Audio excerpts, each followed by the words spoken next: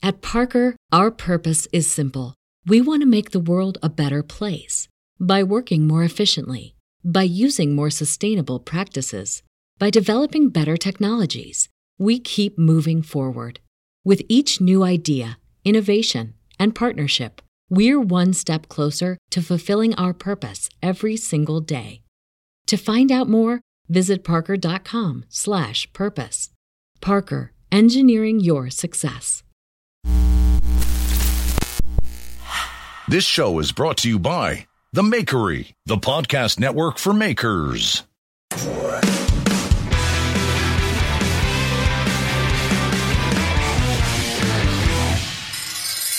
That's right, you motherfuckers. It's Knife Talk. Podcast for knife makers, knife enthusiasts, DIYers. This is your vacation spot for all your stresses to go away. I'm Jeff Fader from Fader Knives. With me is Mareko Momasi Fire Arts and Craig Lockwood of Chop Knives. Another week, guys. Another week. Another week. First off, apologies for last week. I was kicked off the podcast, and you two guys had to finish it. So yeah, apologies for that. Hey, you did a good job. I loved it. The best part about the ending of last week was we said, he's off jarring farts, and then the voice goes a little bit slower, and he goes, no, I wasn't jarring farts. I thought that was fucking perfect. Perfect. But yeah, we're back, and it's all good. How was your week been then? Jeff, let's start with you. What's been going on? It was good. I got a lot of stuff out the door within an hour ago, which is great. It feels good. I'm going to be slammed through the spring, which is good. Sending out some new templates to the New Jersey Steel Baron to have some. We're going to do the next Neptune Sunrise knife, and I'm excited about it. Going to get back in that offset serrated business, but a little bit different than what I normally do. So I've been fooling around. That is so 2021, the offset serrated knife.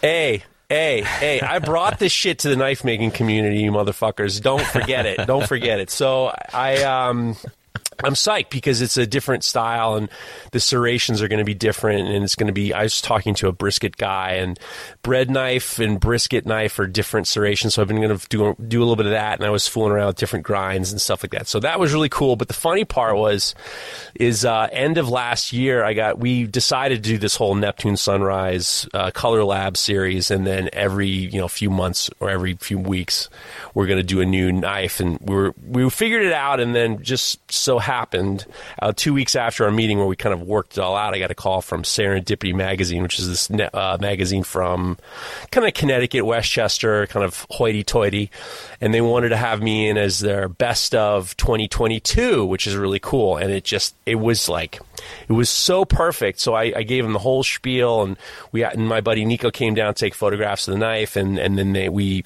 luckily for me, I have a fucking brain trust with Tony Iazzi and Allison, and then we worked out the wording, and then they changed it. So it came out last week or something like that, and it looks great. Yeah, and the pictures look great from what I saw. They did a great job. They actually sent us to review it so Tony could correct some things, which is great, as opposed to when I was in that fucking Westchester magazine. And they called me George Fader, and then it's this bullshit rag. Serendipity did a great job. So the funny part is, I was excited because the pictures look great, and it's been a lot of fun. It's been great. The best part is I got the hard copy today, and I was flipping through it, and the picture looks great. But the better part is, and this is a Howard Stern thing, the executive producer of the Howard Stern, Gary Dell'Abate, a.k.a. Baba Booey, is one of the contributors. So there's this big picture of Baba Booey in the front, and I was like, my wife was like, the picture looks great. I'm like, who gives a shit about the pictures? Baba Booey. I'm in the same magazine with Baba Booey. So that was the best part of today. You've made it. Baba Booey. Howard Stern's balls. I'm with you, 100%. Fucking great. Well, we're on our way to getting my shop operational again here. So the flooring has gone down. I've been welding up some stands for grinders and stuff this week. So it's full steam ahead here at Chop Towers. And it's exciting. It's exciting. I'm getting tools back out to storage, and I'm loading everything back in. It's, the wheels of industry are starting to turn again, which is quite nice. Look at you. You're doing some welding, huh? Some welding, yeah. Well, I say weld. It's not good, but it's functional weld. It's not pretty welding. It's functional. You're not dropping dimes. You're not putting dimes. This isn't like hashtag weld porn. No. No. I'm spitting all over the place with some really shitty old stick welder. But chicken scratch hemorrhoids. I love it. Yeah. It's sticking. It's doing the job. Yeah, girl. Burn it.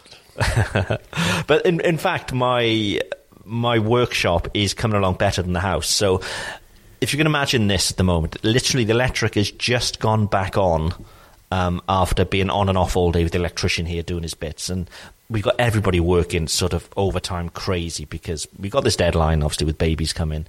So 10 p.m, everybody's finished tonight, and they've all got Friday night, and they've all worked till 10. They're all pulling out of the bag for us, And so I'm now in what will be our living room. This laptop now is resting on a windowsill. I've got the mixing board on the floor at my feet. I'm holding the mic stand because I've got nothing to clamp it on, like fucking Freddie Mercury here, holding this mic stand. It's ridiculous. And it is freezing. But, yeah, it's good. Things are happening fast now. Things are coming together. And it's like, yes, there's light at the end of this tunnel, which is very, very nice. That's great. So you think you'll be in soon, or...? We've given ourselves a deadline of February the 14th, Valentine's Day, because that would be a year to the day that we bought the house. So it's stupid. We've given ourselves this arbitrary date, but you need to give yourself some sort of deadline. So why not that day? So yeah, it's looking good. We certainly won't be finished, but we'll be in and comfortable by February the 14th. So yeah, a month-ish, and we'll be in. So it's all good. There you go. All good. There you go. Mareko, your week. What's been going on?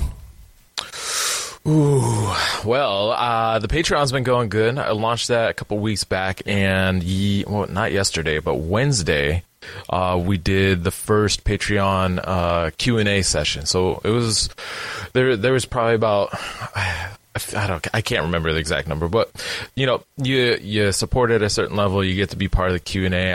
I get to talk to you, basically troubleshoot your questions and issues that you're going up against right now. We had a really good conversation. It was like a nice hour and a half chat, and the biggest drag of the whole thing was, of course, doing it the very first time. We were trying to do the live stream, and we scheduled it through YouTube, and then I couldn't get my computer to work, and then my wife couldn't get I couldn't get my wife's computer to work, and I ended up having to do it through my phone, which ended up working. But holy fuck. I was already stressed out because it was getting starting a little bit late, and it ended up only starting about 10 minutes late, maybe 15, I can't remember. But that was bearing down on me so hard, and the fucking technology wasn't working, and it was driving me absolutely fucking crazy. You got to get yourself a new computer and some good Wi-Fi, man. Come on. It's enough already. Because I see your lines on here. I see you're going to crap out in a minute. Come on, man. Yeah, I can see it's all red with an exclamation point. Yeah. Get some of that Patreon money. You got to get some of that Patreon money and get yourself some Apple. You know what I'm saying? I think so. Some Apple. Might have to get some fucking Apple. So the Damascus doctor was in session. That's yeah, nice. Exactly. That was basically it. And most of the conversation was around Damascus. We touched a little bit on equipment and some other stuff, but it was mostly Damascus talk. Nice. And it went well. And so I'm looking forward to next week. I really need to figure out this streaming stuff because next week I'm scheduling Artisans of Steel. I'm starting an interview series called Artisans of Steel, and it's for the Patreon. And it's actually taken a little bit of a page out of your book, Craig, with how you kind of started Knife Talk. And kind of what Jeff's doing, but talking to the people that I've featured in my calendar and kind of getting their backstories and trying to put them under a little bit of pressure to give some special tips and hacks from their process. But just, yeah. It should be good, and so, but I need to square this stuff away, and I might have to hit you up later, Craig. Yes, see if you have any advice, because it doesn't need to be anything special or fancy. It just needs to be basic, but and work. We're working on it. Yeah. If I can help, of course I will. Yeah. Do you need help with the interview style, how to get people to cry? Do you want any of that? Oh, fuck off, Jeff. Because I have some fucking tips, man. I have some tips. So if you need some, if you need to have the cry, I'm your man. You want to give some tips right now, or you want to talk about it later? I'll tell you what. You really want to know what you got to do, not to make them cry, but you got to make them feel comfortable. And this is after show bonus content. I'll fucking tell you exactly what you need to do to get a good interview out of someone. I'll tell you exactly what you need to do, because half these flea bags are fucking fooling around. What you can't do is you can't say, tell us about yourself. That's some fucking bullshit, like deep day one bullshit, because they're going to give you the same horse shit they've said before a million times. That was episode 1 to 20 of Knife Talk. You realise that? But I mean, you learn, Jeff, though. Tell me all about yourself. For those who don't know, tell us all about yourself. But I mean, it took a while to figure that out. But I mean, you stopped it. But you stopped it. I mean, it's because you started this, and everyone was nicking you. So you gotta know it, and don't have questions in front of you. Kind of know what you're going to go for, and then you end up getting them comfortable, and then they start to say stuff that they might not have said. And be present. How does that make you feel? You got to be present. You have to. That's the most important thing, is you have to be present. If you have a fucking sheet of questions, sometimes you won't get the good stuff. Yeah. There you go. And then make them cry. That's you have to join my Patreon. You got to join my Patreon to fucking learn those secrets. Learn those secrets. Nice. Right, but let's get. Otherwise, sorry, Mareko. Go on. Sorry, go on. No, you go. Other than that, I've just done some knife handle finishing. I got it to the forge a little bit this week, which felt good. So yeah, that's it. I just wanted to finish that up. Yeah, no, of course. Yeah, of course. So, let's get to questions, because apparently we're not talking about knives enough for some people. So after this sponsor, we're going to answer some of your questions. Knife Talk is sponsored by Even Heat, the manufacturers of the finest heat treat ovens available. To find your next oven, go to evenheat-kiln.com. Okay. You want an Even Heat? Don't go to evenheat.com. Get yourself an Even Heat from Soul Ceramics. So if you go to knifetalk.net/heat, you can get yourself an Even Heat, and why wouldn't you? They're the best in the business. But you'll also get $75 off and free shipping in the US. So we'll drop that link in the description here, wherever you're listening to this podcast.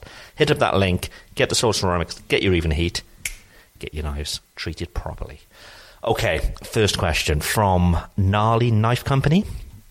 Does anybody else get mold fuzz growing on the surface of their coffee etch? Coffee etch. There's got to be a few, Mareko. Yes. I think not only have I also, but I think several people have. They get the coffee mold going. I think the key is to keep it contained with a lid and try to keep it cold. That will help keep it'll delay that mold growing, but eventually that mold is just those spores and shit's in the air all the time. And so anytime you open it, you're exposing it to that, and eventually it will start blooming and doing its thing. But honestly, like if you feel like you're not getting good finishes because there's mold on your coffee or something like that, just make a new batch, because honestly, when it comes to the cost of materials, a $6 expense for this instant coffee stuff is cheap. Yeah. But ways to fight it, yeah, like I said, the best way I found is to keep it bottled up somehow, some way with a lid, and keep it cold in the fridge. I have a fridge in my shop. I've heard of other people doing things like adding like vinegar or isopropyl alcohol to their coffee mix, but I don't know. I haven't experimented with that. That could work perfectly fine. I haven't experimented with it, and I don't know how it might potentially affect the etch. So I have a couple people who are doing kind of funky stuff like that, and I might have to follow up with them and see how they feel about doing that. But mostly, if the coffee starts getting funky, I just throw it out and make a new batch. Yeah, I mean, we're talking coffee. It's not gold dust. This stuff, is it? It's coffee. What sort of dilution are you using for the coffee then? I mean, are you using like full sort of 500 ml pots on per etch, or? I don't know what it's like in metric. I know. Who cares? Who cares about it? It's a cup of coffee. It's So it's The dilution. So I'm usually shooting for either a half gallon or 2 liters solution overall. And I'm dumping a whole, in the U.S., it's easy at whatever grocery stores near you to find a bottle of 7 ounces of Nescafe that you can use. Usually you just use a tablespoon or 2. I just dump that whole thing into that boiling vat of water. So it's pretty high concentration. And if you're new to the podcast container. and you're wondering, is this coffee talk? No, what it is when you're etching Damascus after you etch it with the ferric chloride, which eats the carbon steel and leaves the high nickel steel alone, and you want to make a dark contrast where you darken the high carbon steel, you use this food-safe dilution of coffee, specific. Morocco and many other knife makers are using this very specific concentrated coffee etch, and that will darken the carbon steel, and it'll make high contrast between the high carbon and the high nickel. So that's just a side note. Making it pop, baby. Okay, who wants to take the next? I have to. So I have to step away real quick because there are more people coming into the shop, and I need to try to figure out what I can do to help them get the fuck out of here. Just yell at them. Just keep your back off. Fucking yell at them. We want to hear you yell at them. Remember when you had the guy? No. You had the guy working on the. We had the guy. The electrical. Yeah, that was awesome. With the Sawzall. Why don't we listen to you yell at somebody? No. I'm not yelling at these people. I'm going to go try to talk to them firmly. Yeah, we want to hear how you help them. Get off my land. Are you out of your fucking minds? Go on, Jeff. You take the next one, and Morocco can throw people right back with a strong arm. Oh, God, I really hope he just fucking lights them up. Oh, that's so good. How great would that be? That's real podcast noise. Some real out-of-the-box rubbernecking. You know about rubbernecking? That's yes. That's one of the greatest expressions of all time is when you're on a highway and the traffic isn't from the fucking accident, it's from the fucking people rubbernecking. Yeah. My dad used to fucking bitch about, you rubberneckers. I'm hoping we can rubberneck some of his problems with whoever's outside. Okay, the next one. It was an Elvis song, wasn't it? He said rubbernecking. What the fuck? I've never heard of that. It was an Elvis before. song. There's a song called Rubbernecker. I don't think it's called rubbernecking, but he mentioned rubbernecking in it, and that's how I know it anyway. You sure? I've never heard. Yeah. You really think it's an Elvis fucking thing? Rubbernecking? I promise you. Go on, read the next one. All right. Okay. All right. This one comes from. Keep on track. This is Knife Talk. All about knives. Remember, none of this fucking personal life bullshit. we got a dilemma from I'm convinced it was a drunken person. We can talk about it later. Sean St. Peters says, "Hey guys, I just learned about the pickling process, where you use vinegar to remove the mill scale from bar stock or laser cut blanks. Have any of you used pickling, and what are your thoughts? Thanks." Do you ever use vinegar? Not on steel. No, on onions, maybe. I'd imagine it's a long process. It's not an instant thing. So I just think, I personally haven't. There's other ways to do things like that. You've never used vinegar for as a kind of to. Years ago, I put a carbon steel blade that I hand sanded in vinegar, and then it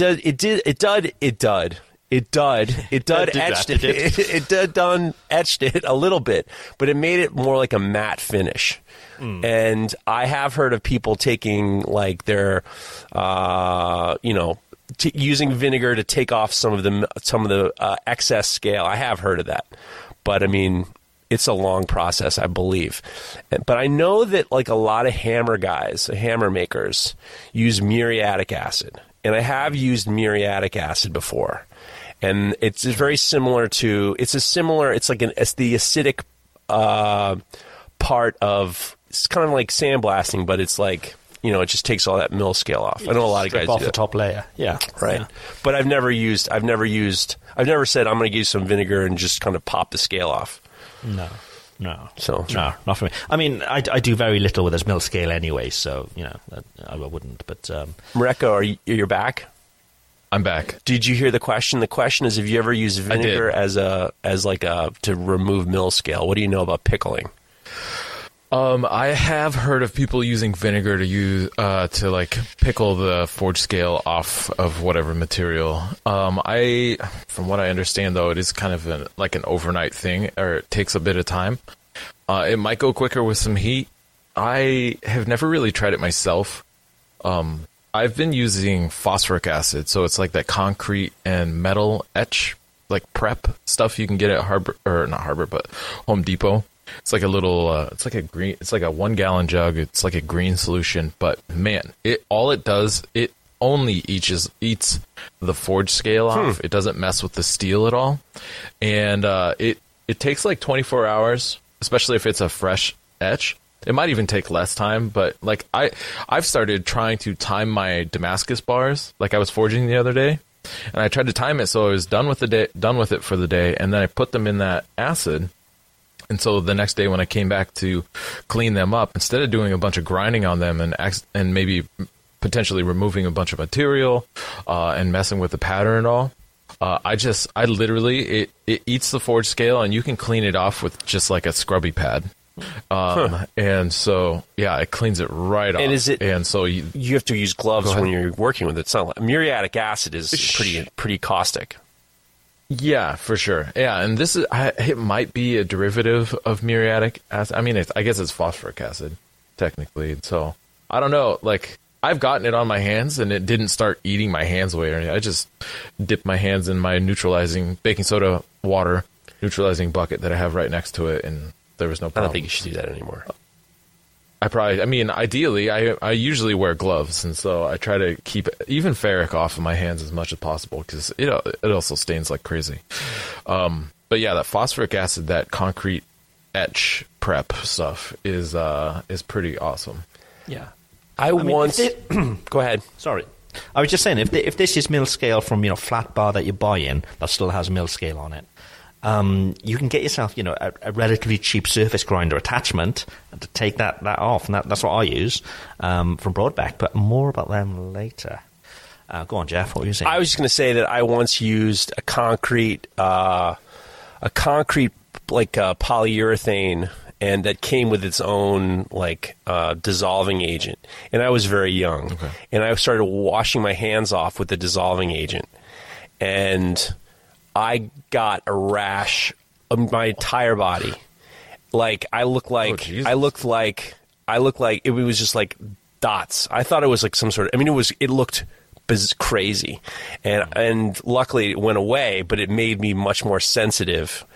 It made me very sensitive to that kind of shit. So I don't fuck with any of it. Be honest with you. Yeah, them days is over. Yeah. Yeah, you got to be careful with these different chemicals that we use in the steel, because even acetone, like if you expose yourself too much to acetone, you can get poisoning from that. And so always try to wear gloves when you're working with any kind of chemicals, even as innocuous as they may seem. Even baking soda, like a baking soda water solution, I find my hands get dry as fuck and all kinds of nasty when I'm not wearing gloves and handling stuff that I've been dipping and neutralizing in the baking soda water. So, yeah. There you go. Safety tips, guys. Safety tips. Safe kids. Yeah. Tom Moss, big fan of the show. He picked up 3 anvils in the past 3 months. £100 Fisher, £150, is it Soda Force? Yeah, Soda Force. And then a week later, £257, I assume, Peter Wright. He's got Peter. There you go. You're a real blacksmith now. You're a real blacksmith. You know all about it. Peter Holy Wright shit. You know all about it. 57-pounder. And he said combined, it was less than $1.50 a pound. He says, okay shape, but of some edge damage and chips. He said, I don't need 4 anvils, maybe 2, but as much as I like old tools, should I sell these and buy a big new Texas Fire Supply double horn? Any benefit of an old anvil over a new one? You can sell them for like $8 a pound, that's why. You know what? Benefit. How dare you? How dare you suggest these? Don't be part of that. Here's what I would do.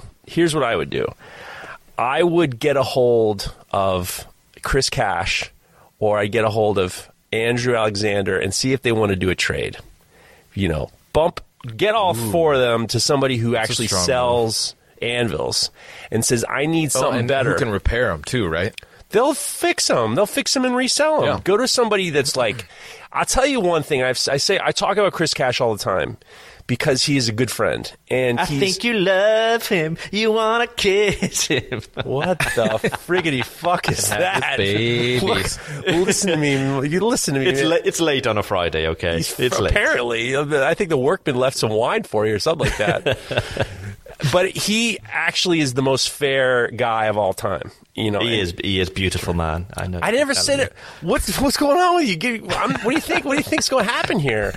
I'm just telling you, he's a fair guy, and he's given good deals to a lot of good people. And I would get a hold of him and say, hey, man, I got these things. What should I do with them? Or find someone you trust is really what it comes down to. Or, if you want to fleece somebody, don't tell me about it, because I get furious when I see some of the prices. I remember I was at Maker Camp, and a friend of ours was selling some anvils at a dumb price, and I said, I don't know what you think you're doing, but I don't like it at all. And we kind of gave this guy a real hard time about his prices. Like, what the fuck? So listen, everybody, if you need an anvil, Tom Moss got 4 of them, and you don't need them. So get a hold of him if you want. This is now the swap shop. Now we're selling anvils. I know. For That's what I was people. just thinking. He brilliantly had us advertise his anvils he has for sale. He did. Good move. Tom's the man. Listen, everybody, I want you to get a hold of Tom. His number is 914-243. And then with something. I want you to give him a call and say, hey, listen, Knife Talk 10, I'm going to give you 10% off them fucking anvils. But he does mention Texas Fire Supply having a double horn. And yeah, if you're looking for an anvil from Texas Fire Supply, Knife Talk 10 is going to work. You're going to get 10% off and anything from Texas Fire Supply, not just anvils. And they do shitloads there. So go take a look. TexasFireSupply.com. This question reminds me of this. Just this week, because we're getting the shop all sorted now, and I need a few more buffers. I use buffers a lot, and I got one. I'd like to have maybe 2 or 3. It would help a lot. So I'm looking on Facebook locally to see what's around, and there's just lots and lots. And I sent some to you, Jeff, for you to have a look, didn't I? I was furious. At all of them. Within 2 hours of here, I could have gone to pick up 5 anvils for free. And these things aren't huge. They would have been maybe £100 or whatever they may be. They're all French style anvils. Yeah, and they're selling for like €70, €100. And lots of them are just free, just to come and take them away from me. So yeah, if it just goes to show around here, there's no shortage of used anvils. But it seems that in the US, you're opening a school, right? Well, it would make sense to, wouldn't it? I mean, I've done one lesson, so I'm ready. I'm ready to take classes. You should buy them. You should have hammering. You're crazy not to pick them up. But what am I going to do? They'd be great decorations. It would be great decorations at the very least. At the very least, maybe. Yeah. At the very least, you could have one that you get everyone angry is you could weld legs on them and have them as your bar stools. That is a great idea. Oh my God! The fucking bar stools. The fucking Fuhrer. The fucking Fuhrer. Send a picture to Alex Pohl and see what he has to say about it. I got these great new bar stools. They're heavy as hell, but Jesus Christ, they feel great on my ass. 200-pound bar stools. Yeah. Oh my God. The anger would be just like, I can see people like screaming at their iPhones right now listening to this. Yeah. He's going to fucking do it, isn't he? Now you have to do it. I could cut some glass on top and make like coffee tables at the top, and it's an artistic sort of installation. You've got heavy anvil, then the light. And of course, art. The horns are going to be uncomfortable for your ass. You're going to have to cut the horns off. You're going to have depends how you sit on them. Yeah, you're going to have to cut all the horns off. You're going to have to cut the horns off. You're going to weld legs on. Yeah, maybe like get them like a nice seat put on them. That's perfect. Oh God, I think so. So many angry people. Just put a cushion on top. Yeah. That'll make them comfortable. Fuck it. Cushion on top. Yeah, just cut them open, and then you can countersink something to hold the seats. It'll be great. Fucking hell. Piss everybody. Oh, jeez. I'm already mad at myself for even suggesting it. Okay. Mareko, do you want to take the next one? Yeah, next one is from Paul Mile Francois. Did I say that right? Sure. Paul Mile Francois? Yeah. My family gifted me a folder with a Damascus blade. I'm a knife enthusiast, but I don't really know how I should take care of it after use, and the maker didn't give a lot of information. Any tips? So, any tips on taking care of Damascus?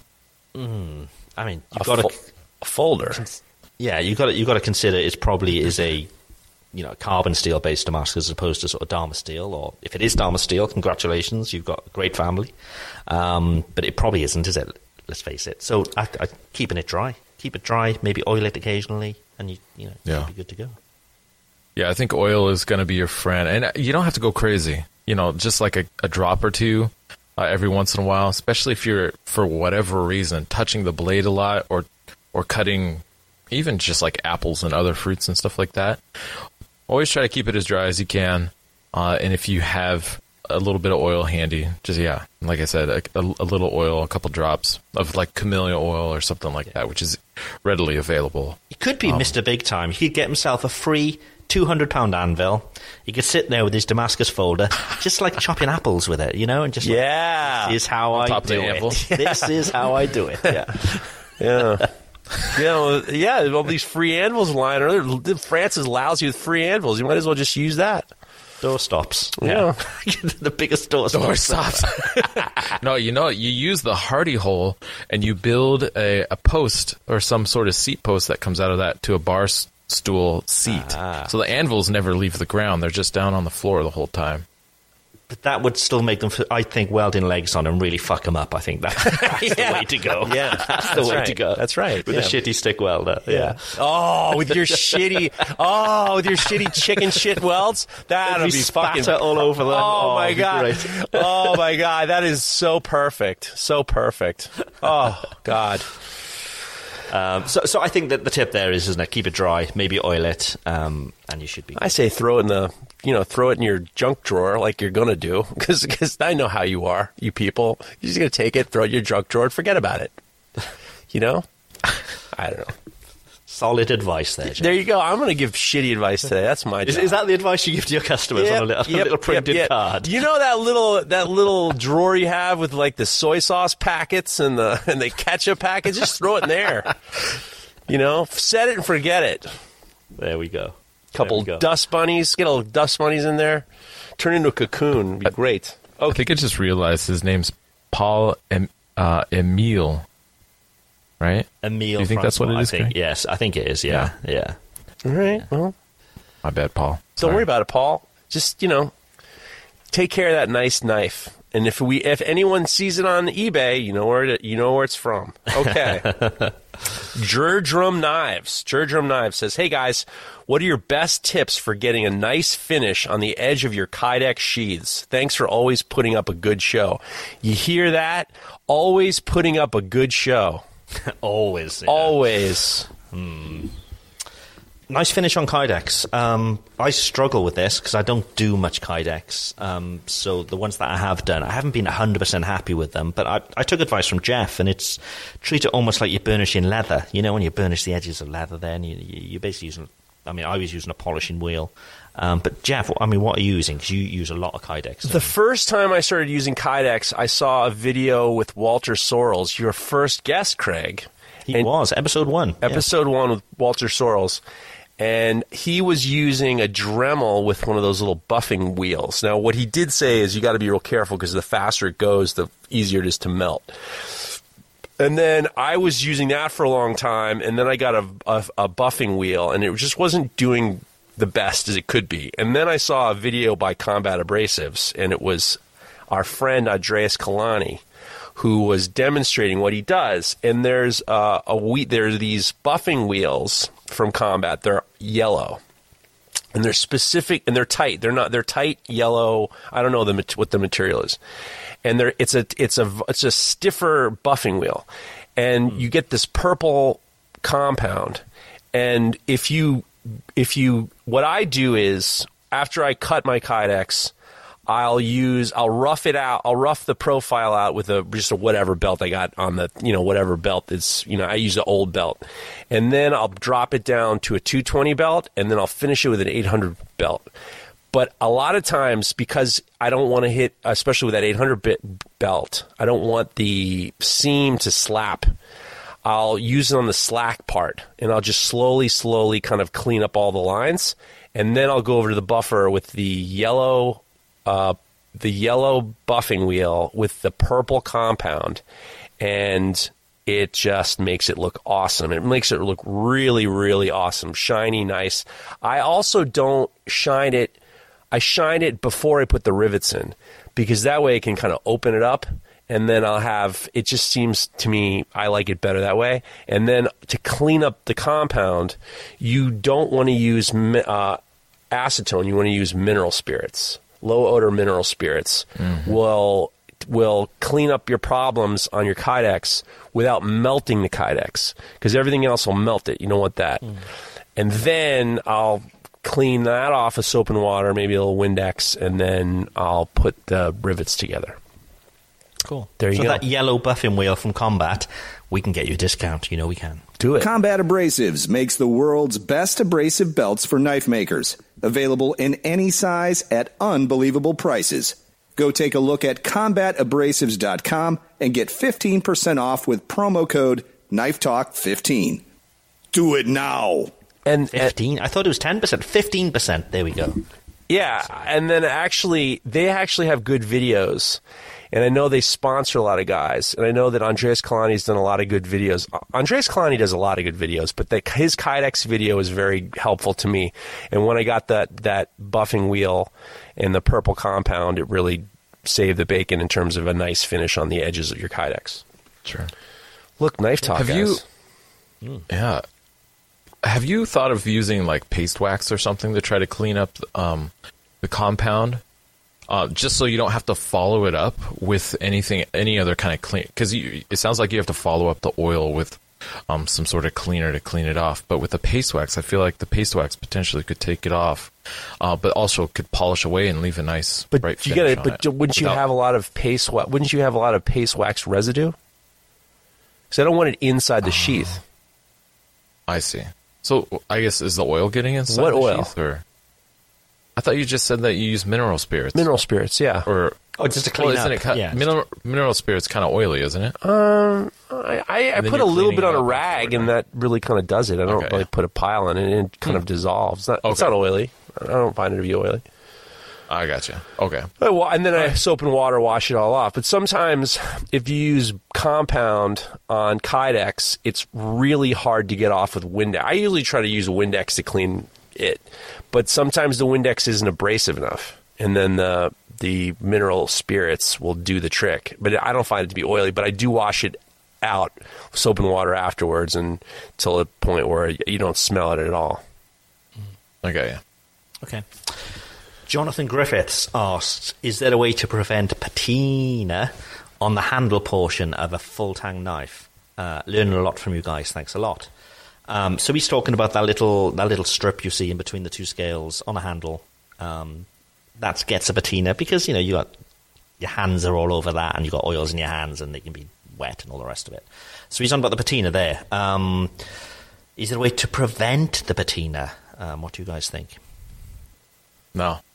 There you go. Unless there's some sort of protective coating on there, which I don't really know of any good protective coatings that you can put on after the handle is all assembled and everything.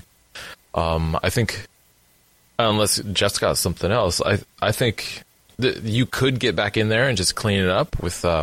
I've actually, what was it? I was cleaning up my silverware. This is going to sound ridiculous. I was cleaning up my silverware the other day with some of that rubber abrasive. Silverware, eh? Yeah, it's nickel. It's silver plated nickel. Super fancy kind. Anyways, this is stuff I picked up from like antique stores and stuff, and I kind of collect. And I was talking about the rubberized abrasives the other day, and I was like, I wonder what this will do, and it brightened them right up. And I think the same thing would happen on the tang of a knife. If for whatever reason it starts getting a patina or something like that, it cleans right off. It's so mildly abrasive, it leaves a really nice satin finish, and it should take that patina right off. Yeah. I think patina's one of those things. You've got to learn to sort of go with it, otherwise you just drive yourself mad, because it's going to happen, and you'll be chasing your tail. So I just think, just go with it, enjoy it. It's part of the evolution of the knife. Yeah, so, that bullshit. I'm sick of it. I'm sick of the patina, to be honest with you. You really want to know how I feel about it. I'm like, ugh. I have knives, beautiful knives that I've gotten from friends, and they'll patina, and then all of a sudden something happens, and there's a spot of rust. I'm just like, motherfucker. Bring them to the shop, clean them up, load them up with some Axe Wax, and I'm fucking tired of it. So, right, okay. Again, it comes down to care, I suppose, as well. You want to take care of your knives, Jeff. I got to take care of them. I know. Jesus. You know what you could do? You could use some Rhino Wet. They do all sorts of grits, but like a 1200, just run that along the spine. That's going to clean that up real easy. And we can get it cheap from you. If you go to Texas Fire Supply, you can get that 10% off. TexasFireSupply.com. They sell Rhino Wet by Indasa in all the grits, and it's the sandpaper of choice for any knife maker worth his salt, shall we say. So make sure you get yourself some Rhino Wet, and make sure you use that discount. Okay. I just got a stack of Rhino Wet. I think I choked their mail department because I got 3 boxes full of Rhino Wet. Oh wow! Oh. I got a lot of Rhino Wet. I got the bat signal came up. The bat signal came up December 26th. Spend some money because we don't want to pay the excess tax, the gains taxes. So I bought a pile of stuff. Got some Rhino Wet. Ooh, nice. What other kind of fancy stuff did you buy? I bought a shit ton of G10. I bought Corby bolts to drown. Enough Corby bolts, you put them in your pocket to drown you.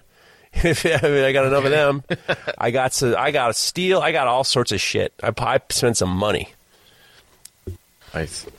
I say again. Yeah, that's right, baby. Yeah, you gotta spend money to make money, ladies and germs. Never forget. Okay. Never forget. We don't want to give away, too many knife tips here, surely. So do we have any dilemmas or anything? We do. We have lots of dilemmas. I have to find them, though. Tough scenarios. So if you want to send us a message on Instagram, Knife Talk Podcast on Instagram, send us some messages. Tough scenarios, dilemmas. Actually, when I put this one out, I got reached out. This is all jokes aside. I got reached out by Keelan_Pedersen _knives, who listens to the podcast. He actually just don't say I got reached out either, because that just sounds get ready to feel bad. Get ready to feel bad. Oh, right. Craig. Okay. Don't fucking edit this part out either, because this is going to be really embarrassing for you. He just had a fire and he lost everything.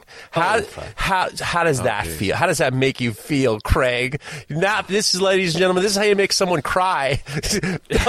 So actually, he did reach out. He listens to the show, and he had a fire that destroyed everything. And he actually, if you go to Keelan_Pedersen _knives, there's a GoFundMe, and then people are kind of rallying behind him. And he and his girlfriend or his partner are trying to get their lives together in Colorado. We're sending our love. But he sent me a message. So he said, "You want a tough dilemma? Everything I own just got burned to the ground. How's that for a tough dilemma?" And I was like, "Oh, Jesus Christ, I'm sorry, man." So we're sending all of our best regards to Keelan, except for Craig. Craig thinks it's funny. He thinks Craig thinks it's funny. I think it's everybody's worst nightmare. I think it's okay. That thing when you close down your shop, you turn the light off, you close the door. That's always on your mind. Is that off? It was a wildfire thing, I guess. So his house, his shop, the cars, everything. So it's not funny, Craig. I know you're trying to be funny, and now this makes me funny. I think it's funny that you said something awful. So congratulations, you've made me happy. We're not happy till you're not happy. No, seriously. Watch me bring it back. Seriously, just go help out Keelan. Get on his GoFundMe. We're a community. He's a good dude, and we're with you. There is, on the other side of this, before we get into tough scenarios, I know last week we were talking about jarring farts. There are certain stories that have short legs, and there is blacksmithing in the news. If you guys want to hear a little blacksmithing in the news. I'm all over the blacksmithing. Let's do it. Well, you know who Conor McGregor is?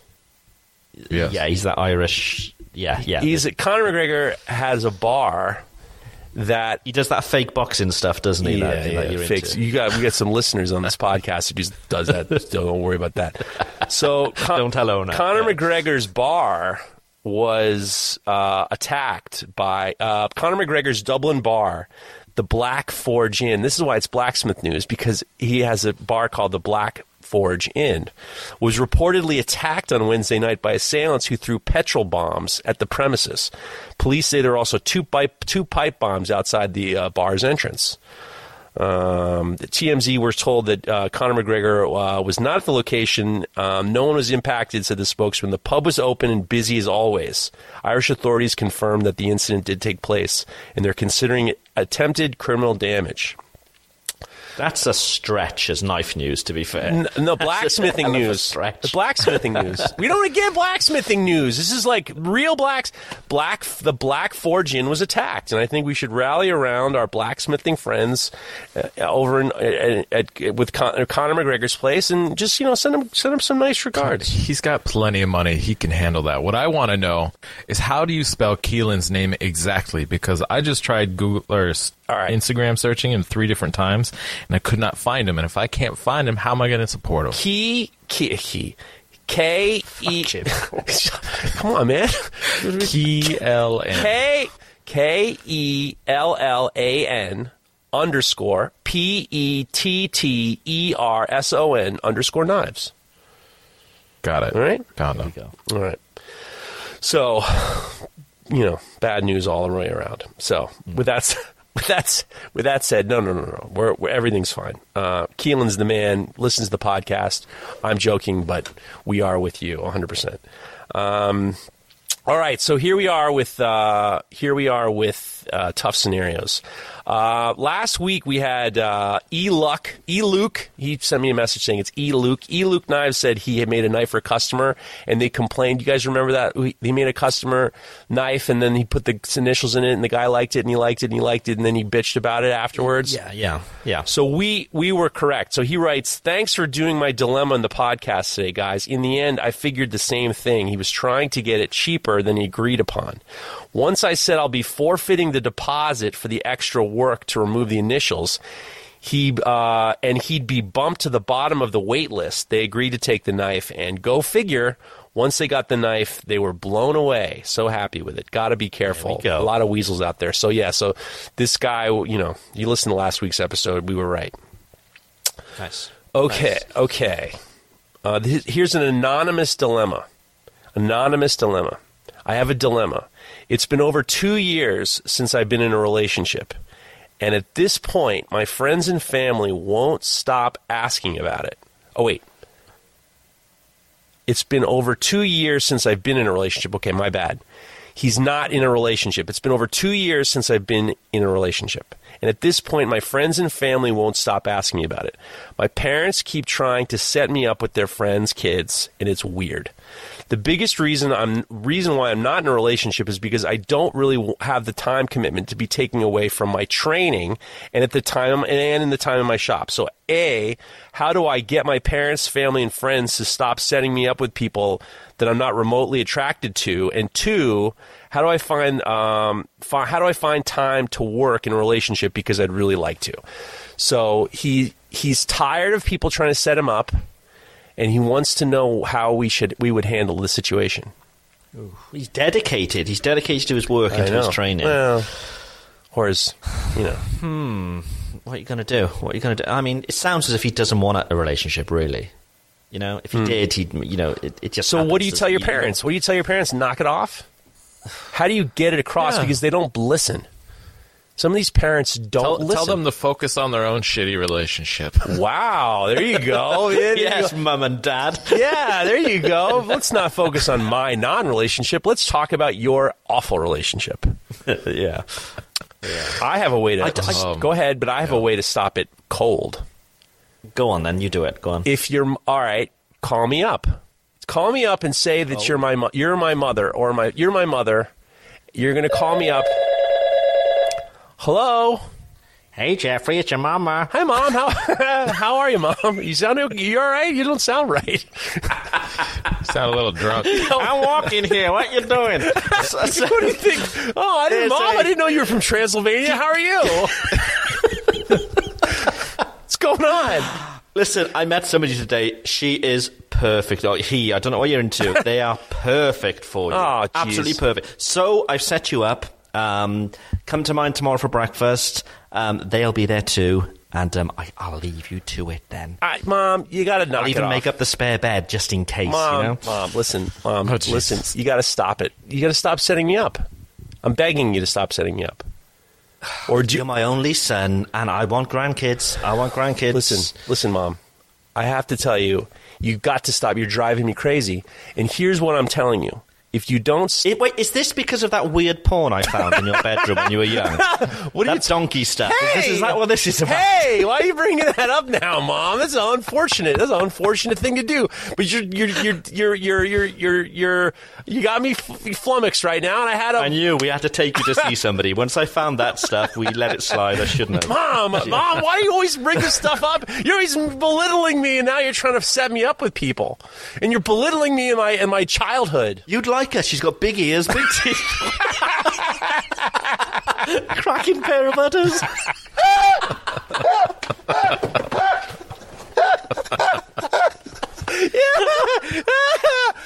had a whole idea, Mom. I had a whole idea to stop this thing, but now... So tell me more about her. She likes carrots. That's all I can say. Cracking pair of udders. Fucking hell. Oh, jeez. Well, you know... What, should I tell her nay?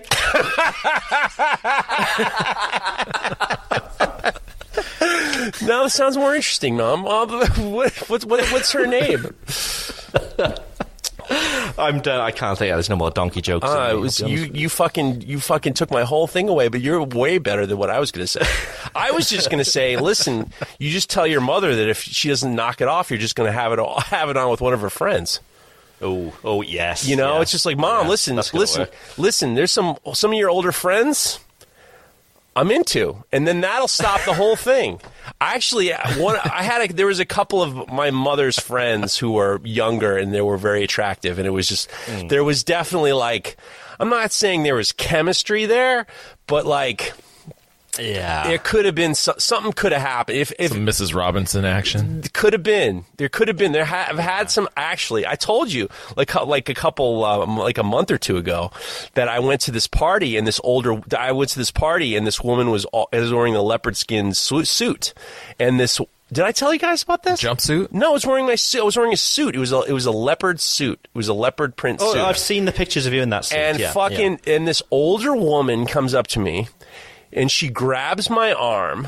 Now I'm looking I'm looking thin. I'm looking good. I got a whole look going on. And she says, "Where did you get this suit?" And this is an older woman. This is an older woman. This is not. I mean, she was attractive, but it was just like, I mean, we're not. Oh, even older than you. Okay, we get right, the exactly. So she said. I said, this whole thing, no big deal. I started talking to my friend, and then she grabbed my arm to go dance. She goes, "Come dance with me." And I said, "I don't dance." And then my friend said, that cougar, she really wants you. And I called my wife up and I said, I could have had some ass. I could have had some ass tonight. You didn't come to this party. I could have had some ass. You called your wife up. Yeah, I called my wife up to say I almost had some ass, or someone almost had some of my ass. She was just like, "Really?" I'm like, "Yeah, I'm telling you, I'm back in this thing, looking good, looking good." So what are we telling? Where were we? It's not a question, was it? What are we telling? We're telling him just you have to be just tell him to stop it. It's enough already. Nobody can. No, I don't want don't set me up with your freaks. I mean, that's what it's going to be. It's going to be some bullshit. You know, you have. Tell her to fuck off. Tell your parents to fuck off. There we go. We went round the bushes, but we got there at the end. Yeah, tell them to fuck off. All right, so that was anonymous. I hope we helped you with that one. Thank you, Craig, for Donkey Talk. That was excellent. At Parker, our purpose is simple. We want to make the world a better place by working more efficiently, by using more sustainable practices, by developing better technologies. We keep moving forward. With each new idea, innovation, and partnership, we're one step closer to fulfilling our purpose every single day. To find out more, visit parker.com/purpose. Parker, engineering your success. Swimsuit? Check. Sunscreen? Check. Phone charger? Check. Don't forget to pack the 5-Hour Energy. It fits great in a pocket or carry-on, and the alert feeling will help you arrive ready for anything. Now get 20% off when you use code 5HETRAVEL at 5hourenergy.com. Expires April 30th. One-time use only. Not valid with other discounts. Remember, visit 5hourenergy.com and use code 5HETRAVEL to save 20%. That was very good. This one comes from Wild Knives of Alaska. Wild Knives of Alaska. Here's a dilemma for you to sort out. A wife orders a chef knife for her husband. Then her husband wants to order basically the same knife for his wife. Both want it to be a surprise for one another. And do you just make both exactly what they want and let them figure it out? Or maybe you suggest a different knife for them? What do you do? Because you're fucked at the end. If they both opened up the same goddamn knife, they're going to be like, how could he not help us out in this situation? He just took our fucking money. Get the same goddamn knife. What are you going to do? Yeah, you can't tell one about it because they'll know that they've got it. Geez, yeah, what do you do? I think you need to make two knives distinctly different. Because you don't want to spoil it. Somebody's going to get spoiled. Exactly. Yeah. And maybe after the day, whether it's Christmas or a birthday. Well, I assume Christmas because we don't have the same birthday. Maybe. And then contact them. Say, look, I didn't want to say anything previously, but if you want to send one of the knives back, I can use it as a stock knife or whatever. Just maybe do it that way. Right. Make it in a way that you felt comfortable reselling it. Exactly. Yes. Yeah. I think that I've been in a situation like this and it's usually like it would be hard. It's hard to get the same. I mean, you can try to figure out a way to make it both not exactly the same. I mean, it's you can try to push them in. You could try to figure out a way to push them in. Well, they got this type of knife. Maybe this type of knife would be better. Maybe there's a you got to use your fucking head. You got to do a little bit of fast talking. Sway them a bit. Yeah. Otherwise, when they both open it on Christmas, it's the same goddamn knife. They're going to call you up and they're going to say, you are a garbage human being. You just fucking took both our money not thinking anything was going to know. Yeah. We have Kind Father Knives. Kind Father Knives says, when you use do you use combat grease sticks on shredder belts or not? Or should I just keep it for cooking? I guess they have grease sticks for belts, Combat has? Yeah, I use them. What do you use them for? They're good. Well, How do you use them? I'm not sure if it's the grease belt or whether it's like the cleansing belt or what. It's basically like a wax. And what it tends to do is just clean off the belt again for me. Well, those are different. Those are different than grease sticks because I've used back in the day. Okay. We used to, when we were doing a lot of aluminum in a metal shop. We'd have to put grease on all of our everything. Otherwise, it would get wadded up.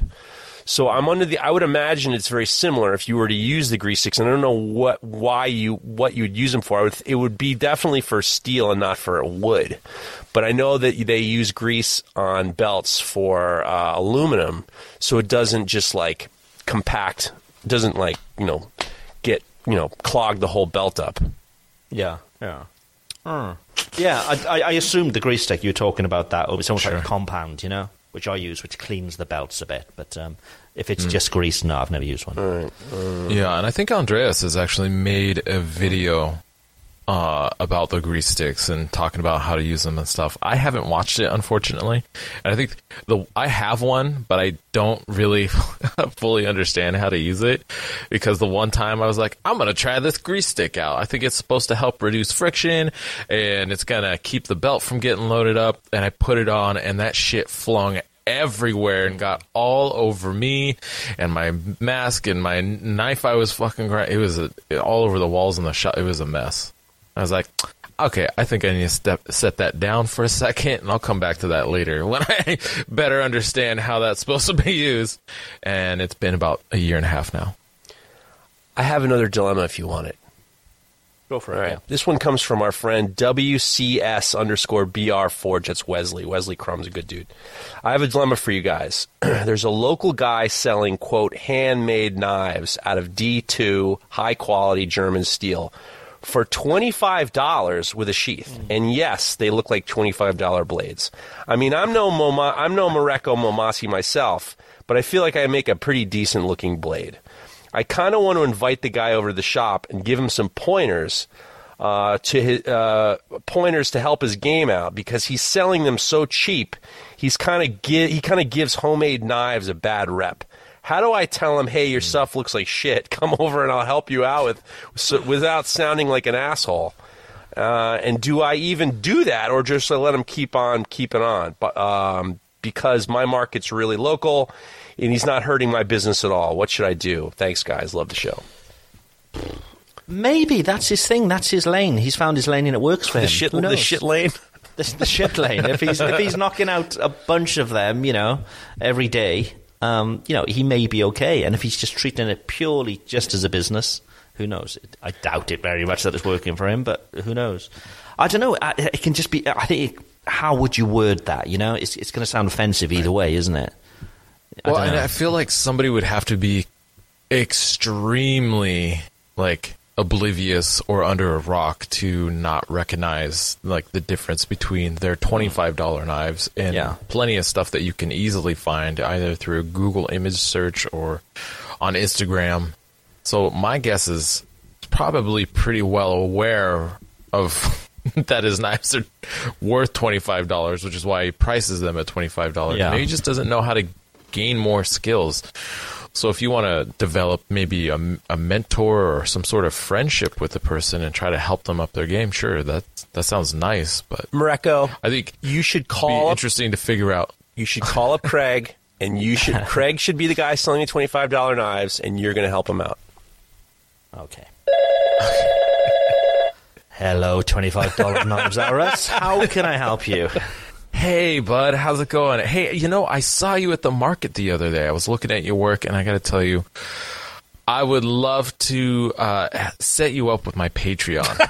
I got this great Patreon where we got a thriving community, many makers, where How the hell did you make that into an ad for yourself? Jesus Christ! It was easy. I just fucking cold called you.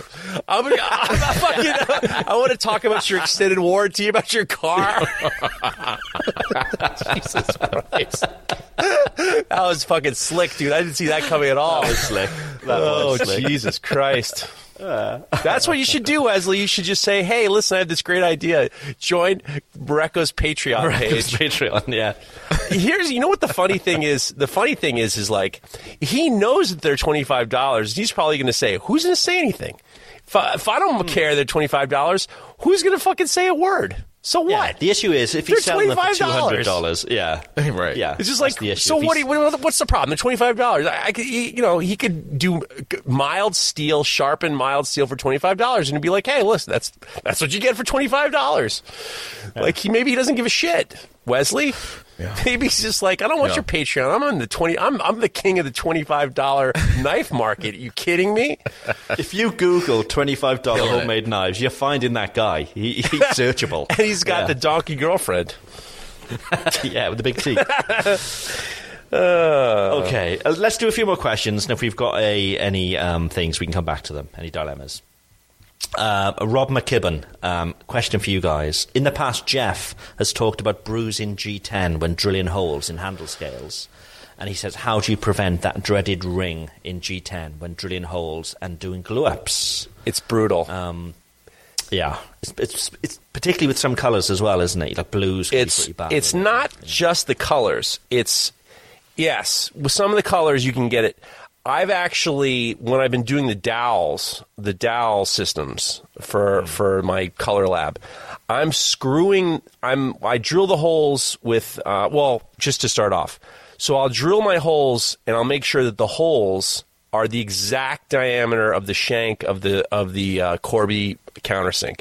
So in this case, it's 7/30 seconds. I know everyone's like, what's 7/30 seconds? Don't worry about it. That's what it is.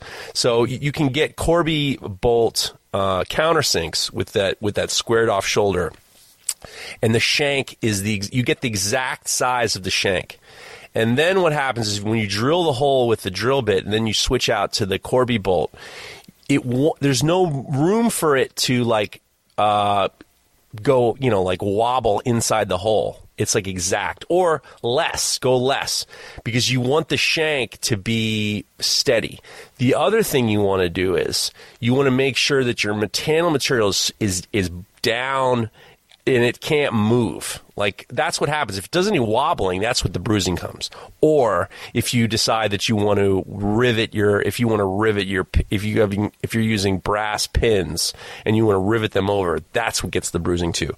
So I've cut down on the bruising completely by using the exact size Corby bolt countersink, and then having the drill bit the exact size of the shank. And don't count on the companies. Go get yourself the Corby bolt, get yourself a sizing, and then get the right sized drill bit. The other thing is like all drill bits, they wear away.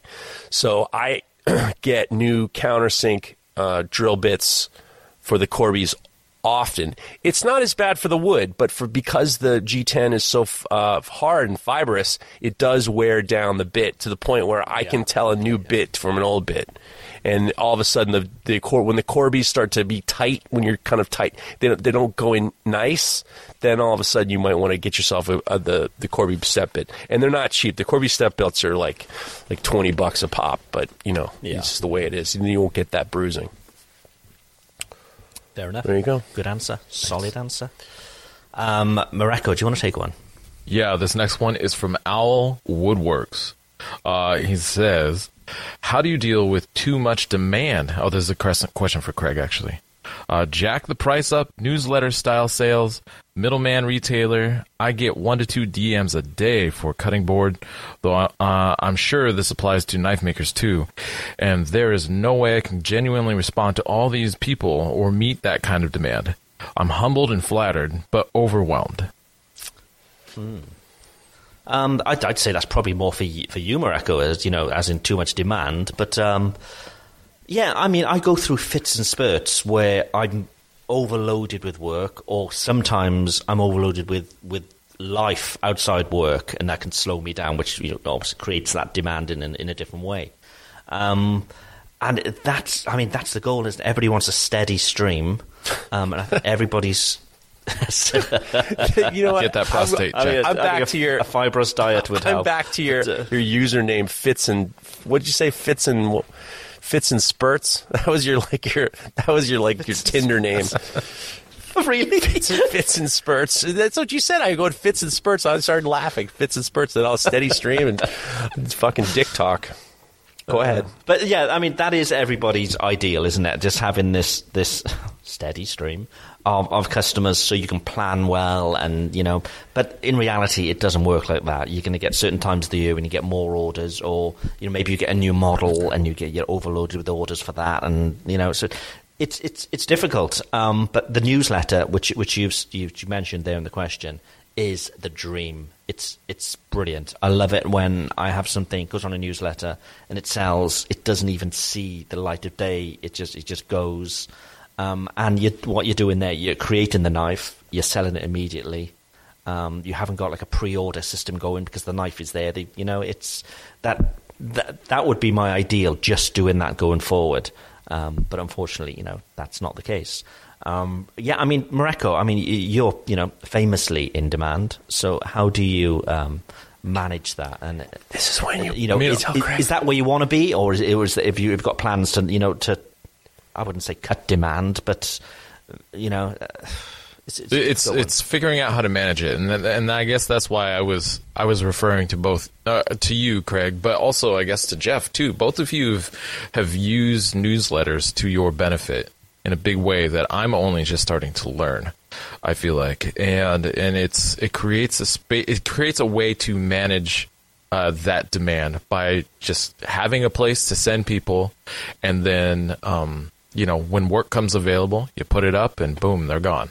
The key, I think, is that you can't disappear, though. Like, you got to keep these people engaged somehow through your social media, or maybe it's a regular newsletter that as you're building up projects and getting ready for a launch, you're keeping them in the know so that when they become available, then they're available and people know and they can go get them if they want them.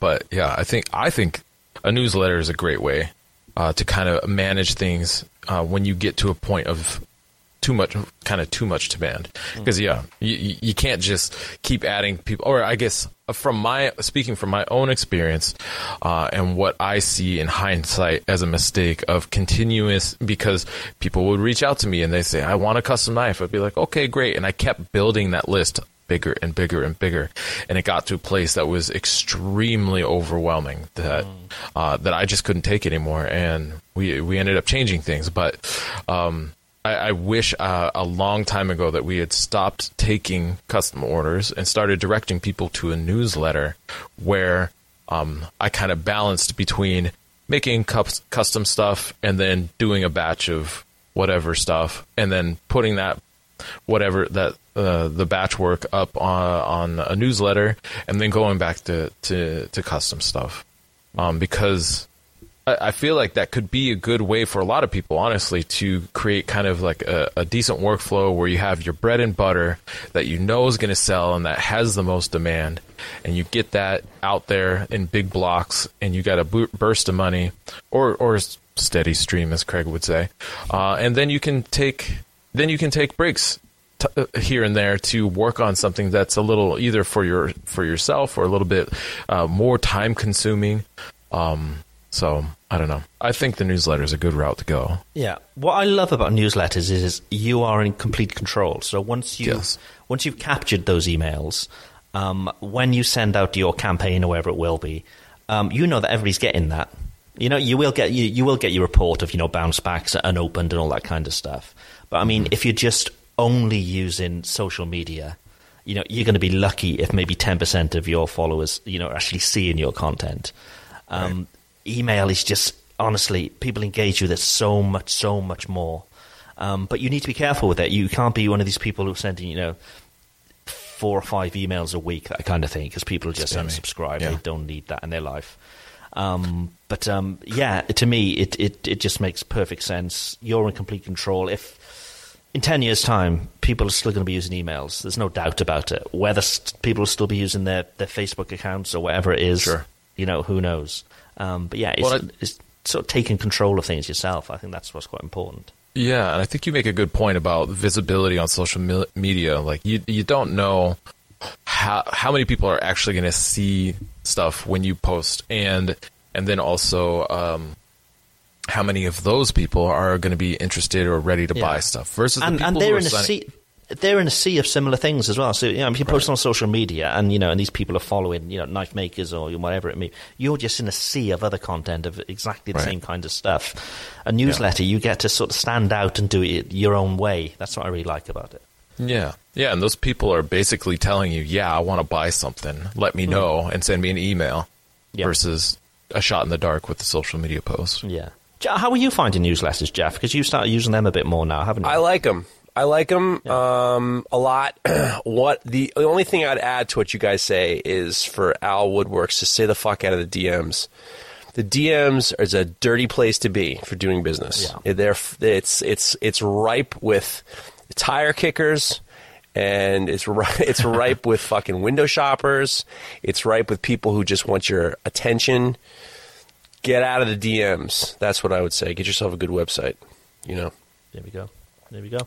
Okay, John Bra. Hey guys, got a question. What do you guys say is an appropriate spine thickness for a bush knife with a 6 to 7 inch blade without being too thick? Appreciate the feedback. Mahalo. Spine thickness, bush knife, 6 to 7 inch blade. Your the bull elks, are they called, Jeff? What thickness? Usually, I'll ask them. Is your bull elk? Hey man, easy.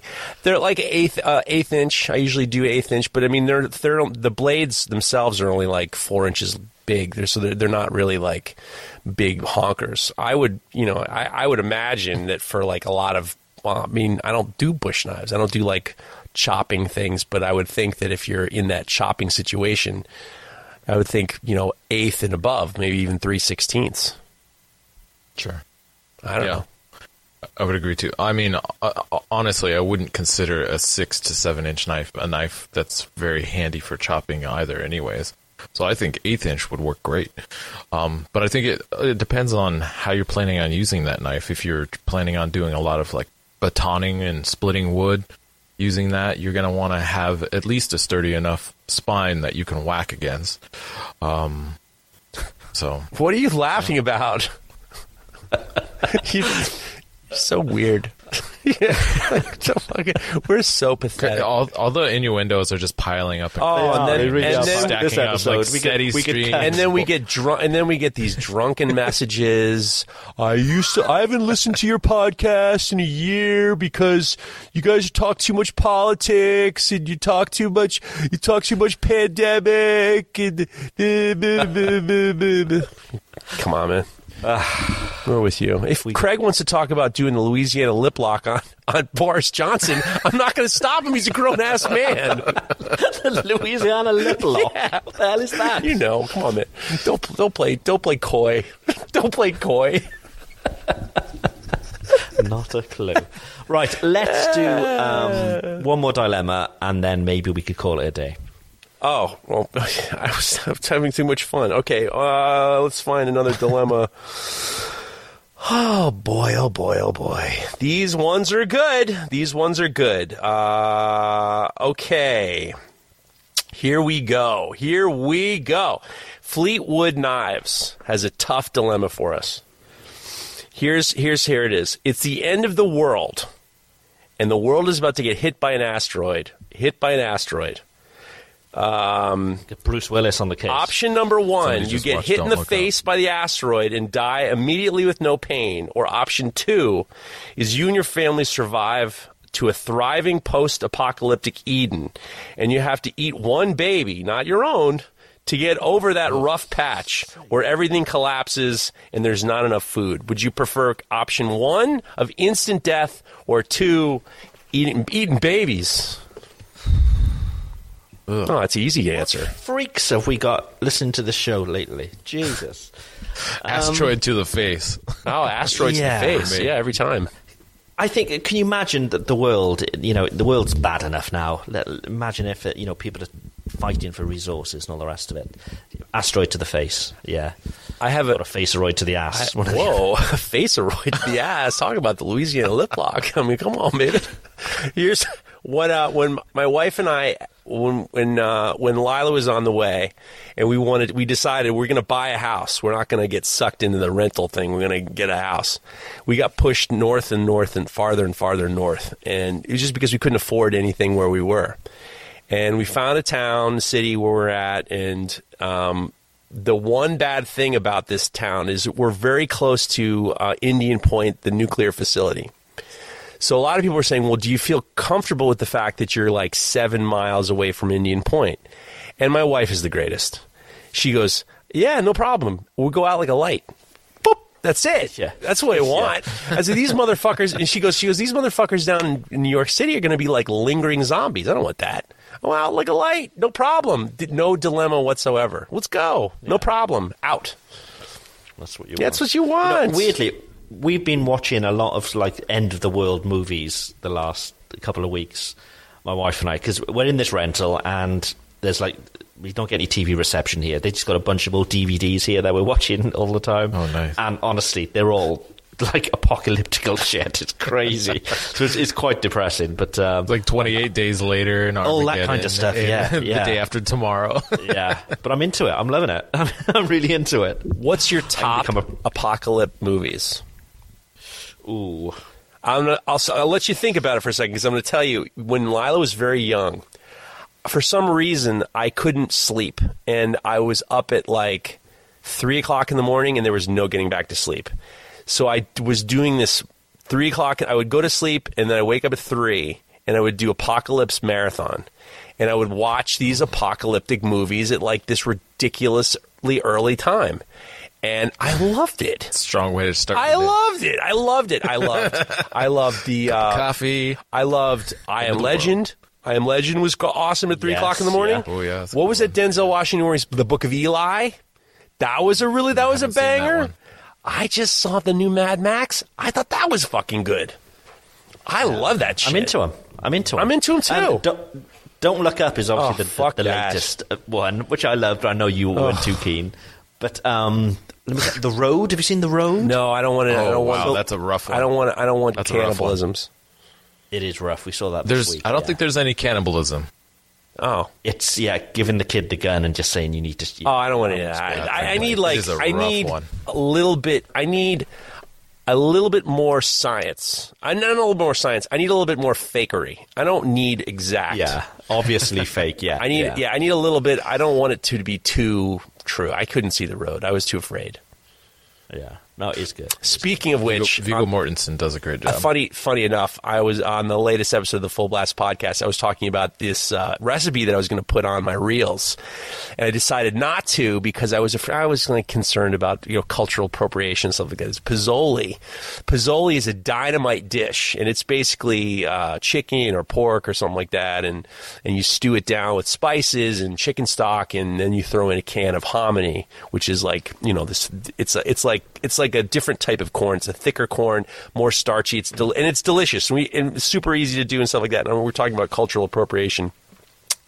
And I was like, well, maybe I should look into this recipe. I'm not Mexican, maybe I should look into this recipe.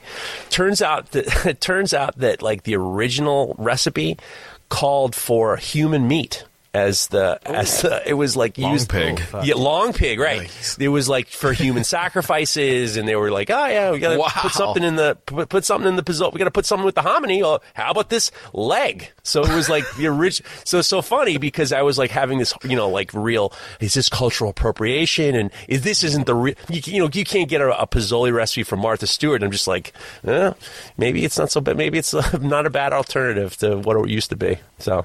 I listened to your Full Blast today, and you mentioned, cultural appropriation in that slightly as well. And it just sparked a big conversation with my wife and I. So, yeah. So, thank you for such a good show. It was my pleasure. Fine. Yeah, it was a good one. So, listen, we haven't told everybody about Broadbeck grinders and how great they are. So, I mentioned that I use their surface grinder, which, it fits any grinder. It's one of those accessory arms that they do. So even if you don't have a Broadbeck, they still make these amazing accessories that'll probably fit your grinder because they're sort of a universal size. But they've got lots and lots of accessories. But the main thing is their grinder, which is pretty cool. Mareko, tell them all about your deep pattern. Yeah, the Deep P. Yeah, if you put in Knife Talk at checkout, you can upgrade automatically up to the Mareko Deep P. So, but yeah, just like Craig was saying, he takes the Broadbeck tool arms and uses them in different grinders. I've taken grinder tool arms from other machines and put them in the Broadbeck. But the thing is designed to be like the Swiss Army knife of the shop because you can get like 7 or 8 different machines in one. So just stop fooling around, and it's a great value. They actually, what was it? Late in the year last year, they lowered all their prices to really make themselves very competitive with other grinder makers. And so if you go to BroadbeckIronworks.com and put in Knife Talk, get yourself that Deep P because it's going to really make a difference in the way that the way that you sculpt handles and get your work done. There we go. And they're makers themselves as well. They know what they're doing. Trust them. You can trust them. Do you think that's a show? Well, I mean, do we think so? I mean, we have to talk about our next week's guest. This is big news, right? Because some of you are afraid that we don't talk enough knife stuff. we've heard you, but some of you are not allowed to listen. Too many complaints. You're banned from the show.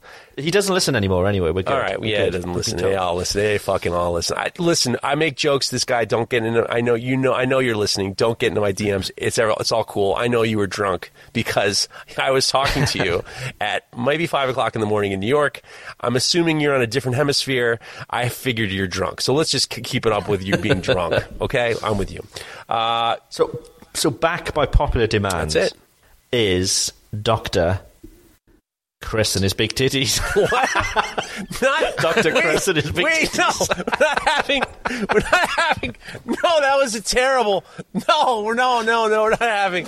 That's a callback. All right, stop everything. They solved the Zodiac killer. They solved the killer. Yeah, the Zodiac killer. Now you're making jokes about the Zodiac killer. We had on Dr. What was his name? What was that? Dr. Chris something, wasn't it? I don't know. That was the greatest of all time because Dr. Chris we were talking about the Zodiac killer and these two guys were quiet, but poor Craig had to keep his mouth shut because he had like his titties out. He had his titties out drinking a fucking Slurpee. A big gulp. Something like that. He was sucking on the titties. And it was like, it looked like I mean, we don't get them over here, but I see him in films, like a really cheap like motel, and he's like sitting on the bed. You just saw, it was the worst. Anyway, right. It's not Dr. Chris. It's the other. He was on doctor. The trail. He was chasing the Zodiac. He was, yeah. He on the trail. The fucking trail. He was on the gravy train. He wasn't on the trail. I don't think he listens. We're good. All right, so the real news is we're going to have Dr. Laren Thomas. He's going to be on the podcast, and he's going to answer all your questions. So definitely send in questions for Dr. Laren. We'll talk about Magna Cut. We'll talk about his book.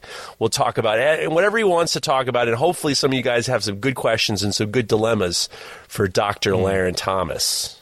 You know? Yeah, the heat treat king. Do you think, Craig, that Dr. Laren Thomas knows anything about Damasteel? He probably does. I mean, he's got a book. He's got a book all about different steels and how to treat them. But, you know, he knows his stuff. So, of course, he knows about the best sort of stainless Damascus that's out there, which is Damasteel. And if you want to get some of the best stainless Damascus out there, you can go to damasteel.se. Once you sign up for an account, if you use Knife Talk, you'll get 10% off your order. And honestly, it's beautiful stuff. We love it because we do that like the Chef Invitational with Damasteel and stuff. We're big fans of that. They're really good bunch of people there too. So yeah, go take a look. Damasteel.se. Some beautiful, beautiful patterns. And I'm sure Dr. Laren next week will tell us exactly how to heat treat. He might not. He was very cagey with like recipes, but I'm looking forward to talking with him. We had a good time with him the last time, and you know. Yeah. Do you think Damasteel's going to do that Chef Knife Invitational again? They did we're doing every 6 months. Do you think? They'd be fools not to. It was good fun. Show. I think it's good for the industry too because everybody sort of gets together. We have a laugh, and you know, people get to show off their beautiful stuff. So, yeah, I think so. There you go. There. Shall we call it a day? I think that was a good show. Okay. Thank you all for listening. We shall speak to you all again next week. Bye for now. This show is brought to you by The Makery, the podcast network for makers. Well, what's that new bit you want to do? The new bit. Okay, so we get lots of questions in, obviously, from people every week. And just on the bottom, tagging it, they all say, like, we love the show, you know, we listen to the show every week and all that kind of thing. And I was thinking we could make it a funny bit by trying to find the biggest fan of the show. You know, this may sound a bit douchey and come across, but as long as we do it, you know, lightheartedly, maybe pretend to take it really seriously, it could be quite funny. Like, what's the derivation of why we say cuties? Where did that come from? Exactly. Right. So exactly. Who could have had a famous acting career? Who, you know, and just questions basically about the show. I think it could be real fun. So maybe we'll put up one sort of qualifying question on Instagram this week.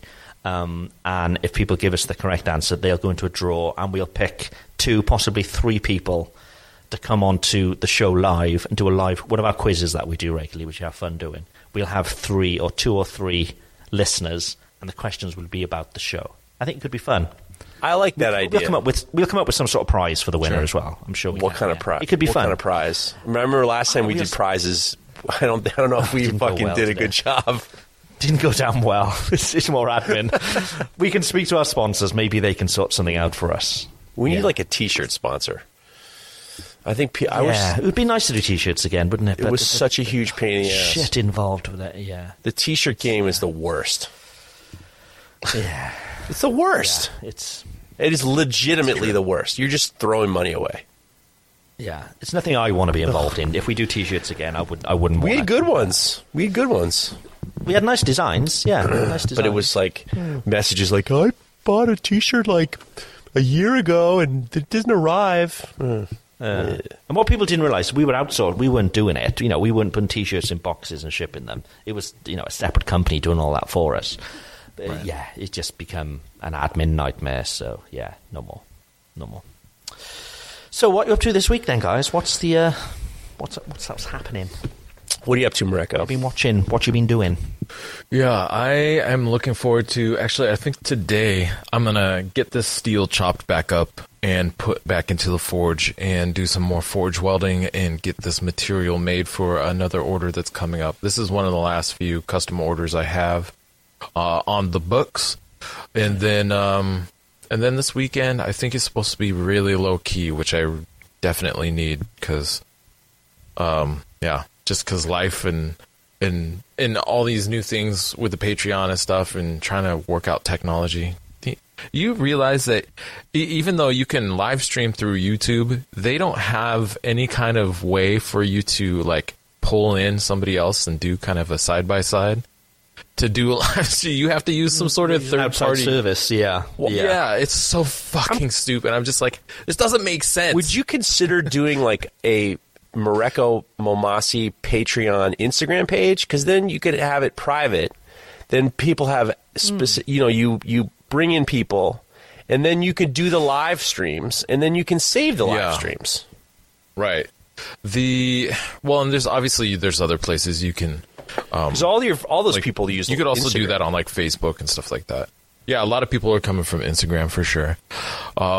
Yeah, we're working. We looked at Restream, and in fact, we're doing a test this afternoon. So maybe I won't be forging Damascus, but I mean, Restream is what we used when we used to do, the live shows with the video and bringing people in and seeing the comments. Right. Yeah. But yeah, it can get, it can be as difficult as you want it to be, I suppose. Sure. It's one of those things. Yeah, and that's what it looks like. It's got a lot of features, but also can just be very straightforward. And our biggest thing right now is just being able to just pull somebody in without it being a huge pain in the ass. So I'm looking forward to doing that test and then getting somebody in for the interview next week. I'm talking to my buddy Will Brigham, who is a badass stainless Damascus forger and just awesome knife maker in general, and good guy and super like scientifically minded. Even though he comes from like a ceramicist and master of fine arts degree background. He's an interesting cat, but those are the biggest things. I gotta do some forging. I gotta get that. I gotta do this interview. But yeah, things are going well with the Patreon, and I'm appreciating and everybody's support. It's been awesome, very flattering. Cool. Well, I am doing dust collection this weekend, so I actually saw a post on. I think it may have been it was on Facebook. I think it may have been, Brian does that DIY belt grinders thing. For some reason, it flashed up that Nick Rossi had posted on there. And I'm weird because I'm not in that group and I don't follow Nick Rossi, but it must just make some connections somewhere. And he had a picture of his dust collection system, how he uses his.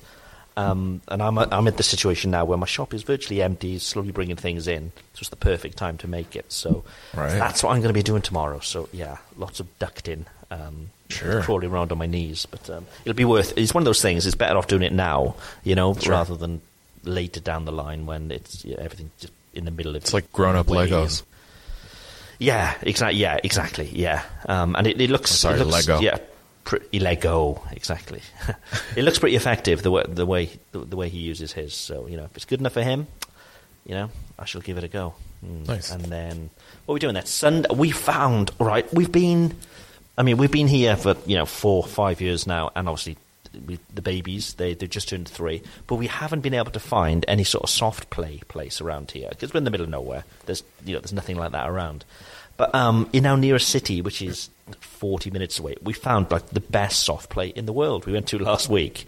I had more fun than the kids. So, yeah, we've promised to take them there is that again. that with all the trampoline stuff? Like a trampoline? Yeah, they've got like a trampoline park inside as well. So it's the trampoline park, and then there's all the soft play and huge, slides and all the rest of it. It's fucking crazy. They've got so under like this massive like trampoline park, they've got like a motorbike lane thing, and kids, for kids motorbike, you put money in, and then they go like bumper bikes. But there's it's typical France. There's nobody manning it at all.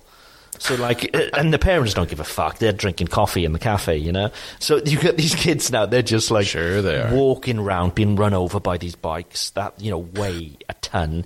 It's just like blood and screaming and puke everywhere. It's just like typical of France. They just do not give a fuck about health and safety. But so that's my weekend. We've given all the contractors here sort of the weekend off because they've just been pulling it out of the bag this week. They've been working late nights and so on. So the house is having a rest for the weekend, down tools. So yeah. Can we bring up something that in regards to the bumper cars thing that you were talking about with your kids that Mareko noticed that brought it up to me that I feel like it's important for us to bring up to you.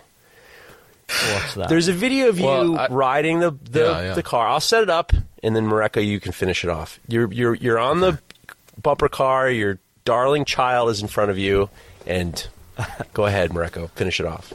Yeah, and then out of nowhere, another child or a pair of kids speed up and go around you as you're going around a curve. And then I see Craig do a double take, and then his shoulders like hunker down like he's trying to go faster in the tiny ass little car. And I said to Jeff, I think Craig just got super competitive with like a 3-year-old on a bumper car. Probably. Yeah. The issue was weight. So there's a big sign there saying one child at a time on, per bike. But, my kids are too young to be, doing that on their own. So I jumped on as well. So it was my weight. That's what it was. But yeah, of course I'm competitive. I'm not going to let some shitty ass kid beat me. What do you think this is? That is hilarious. You are some piece of work.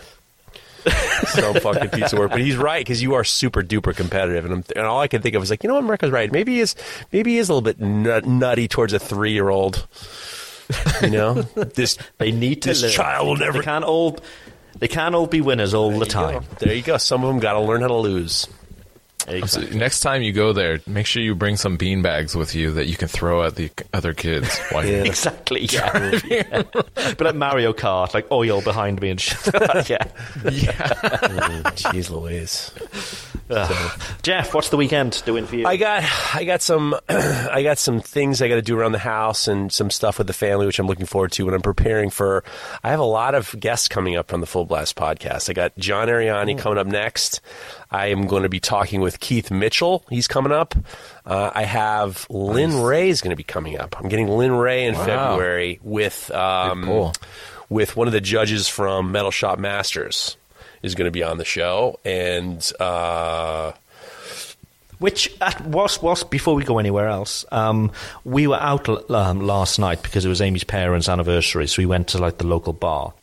And they've just had this huge TV put up in the bar. And Forged in Fire came on the TV. Oh, yeah? And it was all in French. And I was like, I wonder if this is the one where Mareko's in. But it wasn't, unfortunately. But I just thought it was quite funny that we're in the middle of nowhere and all of a sudden this fucking show. We have a lot of our listeners go on that show. Shout out to all you motherfuckers who have the balls to go on that show. We salute you. We salute you. We salute you. And my record for giving people a day in the city is high. It's a high. So if you are in Connecticut and something happens, didn't go your way, and you need a day in the city, I have the tour package. Black Market tour package. Just DM me, no questions asked. I won't say a word. So Metro North is your friend. Metro North is your friend. Metro North is your friend. I've sent some people to some of the best pizza they've ever had in their lives. So so Full Blast is kicking off, and the sponsors are starting to kind of come in and come back, and got new stuff coming up, and it's very exciting. I'm looking forward to looking forward to talking hammers with John this coming week. Yeah. Okay. You'll be happy to know as well that we did a Rolling Stones song in rehearsals. Which one? As well, I know. I didn't even know the song. "Live With Me." It's called. Yeah. It sounds a bit like an AC/DC song, to be honest with you. But Don't you want to live with me? Yeah. It's from Let It Bleed. It's really good. I don't know what it's from. I'm not the biggest Stones fan. I've never really been into them. But Yeah, he's more of a Taylor Swift girl. Yeah, I am. Yeah, and I'm. You know, you may mock, but I am pushing to put a Taylor Swift song in the set. But yeah, Hey, our version she got some of good one of songs. these. She got tunes. I Girl got tunes. There's some Rolling Stone songs that are so great. They really kind of really affect me. They're very, Let It Loose is one of those songs, and there's some songs on there. I would like to see a playlist from you, because I feel like I'm supposed to like the Stones, and I've never really liked the Stones. When we talk about... And maybe I'm just listening to the wrong songs. When we talk about the Rolling Stones, people reach out to me and say, you're right. And some people say, I don't get it. I will tell you, if you just want to do 2 albums, I'll give you... I don't like playlists from the Stones. I would suggest albums. The number one album is Exile on Main Street. It's flawless. Rolling Stone considers it one of the best albums of all time, and I would agree. I can listen to Exile on Main Street all the time. And I'll listen to it the whole way through. I love it. But what are you saying on Main Street? Exile on Main Street. Exile on Main Street is an awesome album. I would give, if I were to rate the Stones albums, I would go Exile on Main Street, Sticky Fingers, Let It Bleed, and then, you can do Beggar's Banquet and all that stuff. But if you go Sticky Fingers number 2 is your second album to listen to. You go Exile, Sticky Fingers, Let It Bleed. Tattoo You is pretty good too. I would go albums. I don't go with playlists with the Stones. Okay. But if you do Exile and you do Sticky Fingers, you'll find something you like. That's for sure. Yeah, I'll give it a go this week too, because like my record, I've just never can't get into it at all. Old shit, it doesn't. The old early stuff, like Under My Thumb. Under My Thumb is a good song, but like Ruby Tuesday and all that bullshit, I'm not interested in that either. But like, I don't like I don't like Goat's Head Soup very much, and I don't like. They did another their knockoff of Sgt. Pepper's. I don't even remember, but you go Exile because that late 60s or that early 70s shit is fucking tight. Exile on Main Street, Sticky Fingers will not let you down. That one's for Jesse Killian. Jesse Killian, Marlboro's. He loves the Stones. He sends up. He's always happy when I bring up the Stones. There we go. I'll tell you what else we did this week, which went down very, very well. I'm not the biggest fan. Duran Duran, Hungry Like the Wolf. Is that a...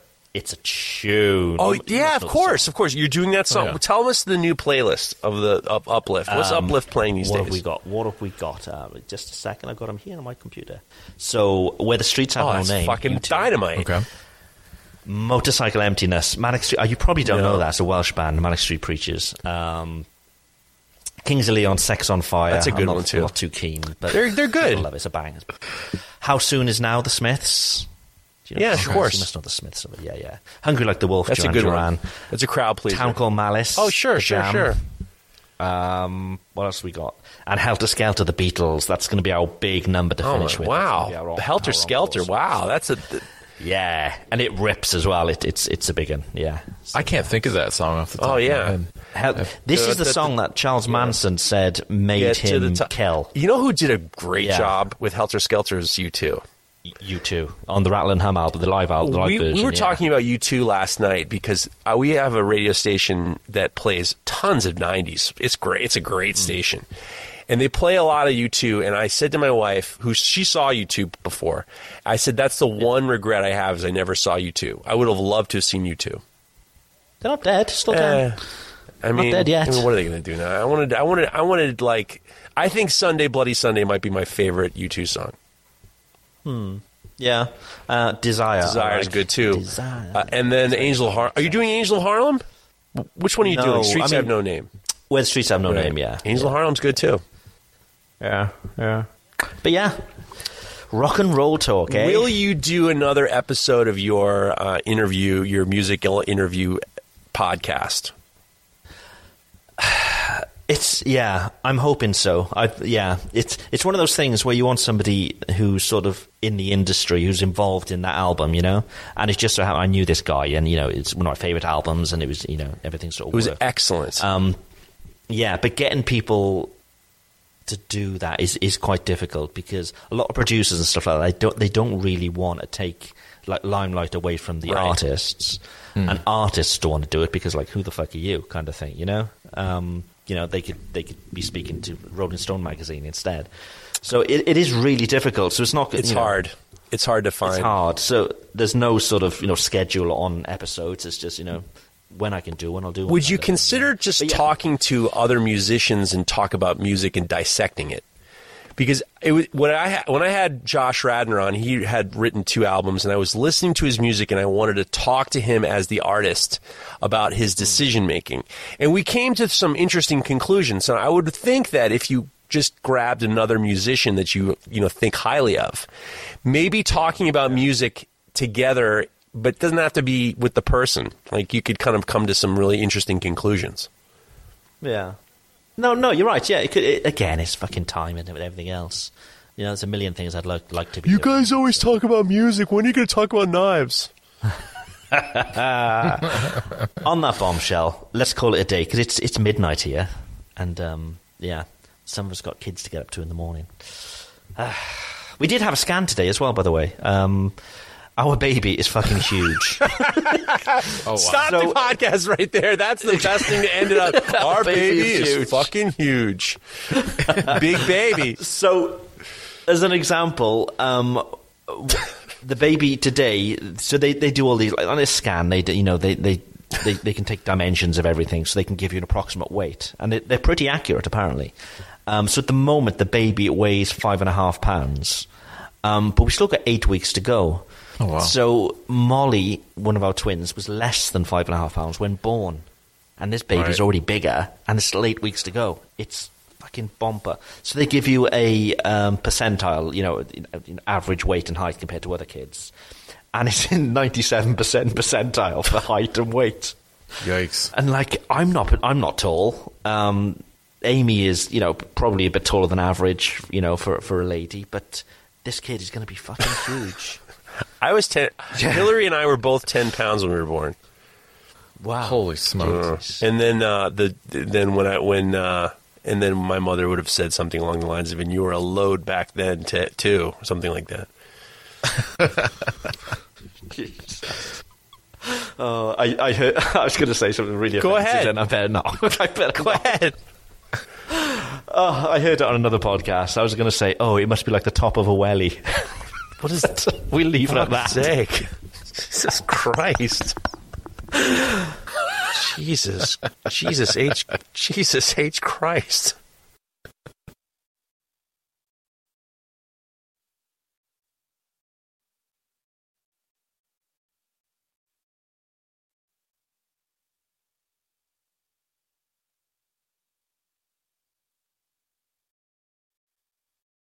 BetMGM has an unreal deal for sports fans in Virginia. Turn $5 into $150 instantly when you place your first wager at BetMGM. Simply download the BetMGM app and sign up using code Champion150. Then, place a $5 wager on any sport. You'll receive $150 in bonus bets, regardless of your wager's outcome. And if you think the fun stops there, the King of Sportsbooks has plenty of surprises in store. Check out daily promotions, same-game parlays, live bets, and so much more. Download the app in Virginia today and get $150 in bonus bets instantly from your first wager. Only at BetMGM. BetMGM and GameSense remind you to play responsibly. See BetMGM.com for terms. 21 plus only. Virginia only. New customer offer. Subject to eligibility requirements. Rewards are non-withdrawable bonus bets that expire in 7 days. Please gamble responsibly. Gambling problem? Call 1-800-GAMBLER. Promotional offer not available in Washington, D.C. At Parker, our purpose is simple. We want to make the world a better place by working more efficiently, by using more sustainable practices, by developing better technologies. We keep moving forward. With each new idea, innovation, and partnership, we're one step closer to fulfilling our purpose every single day. To find out more, visit parker.com/purpose. Parker, engineering your success.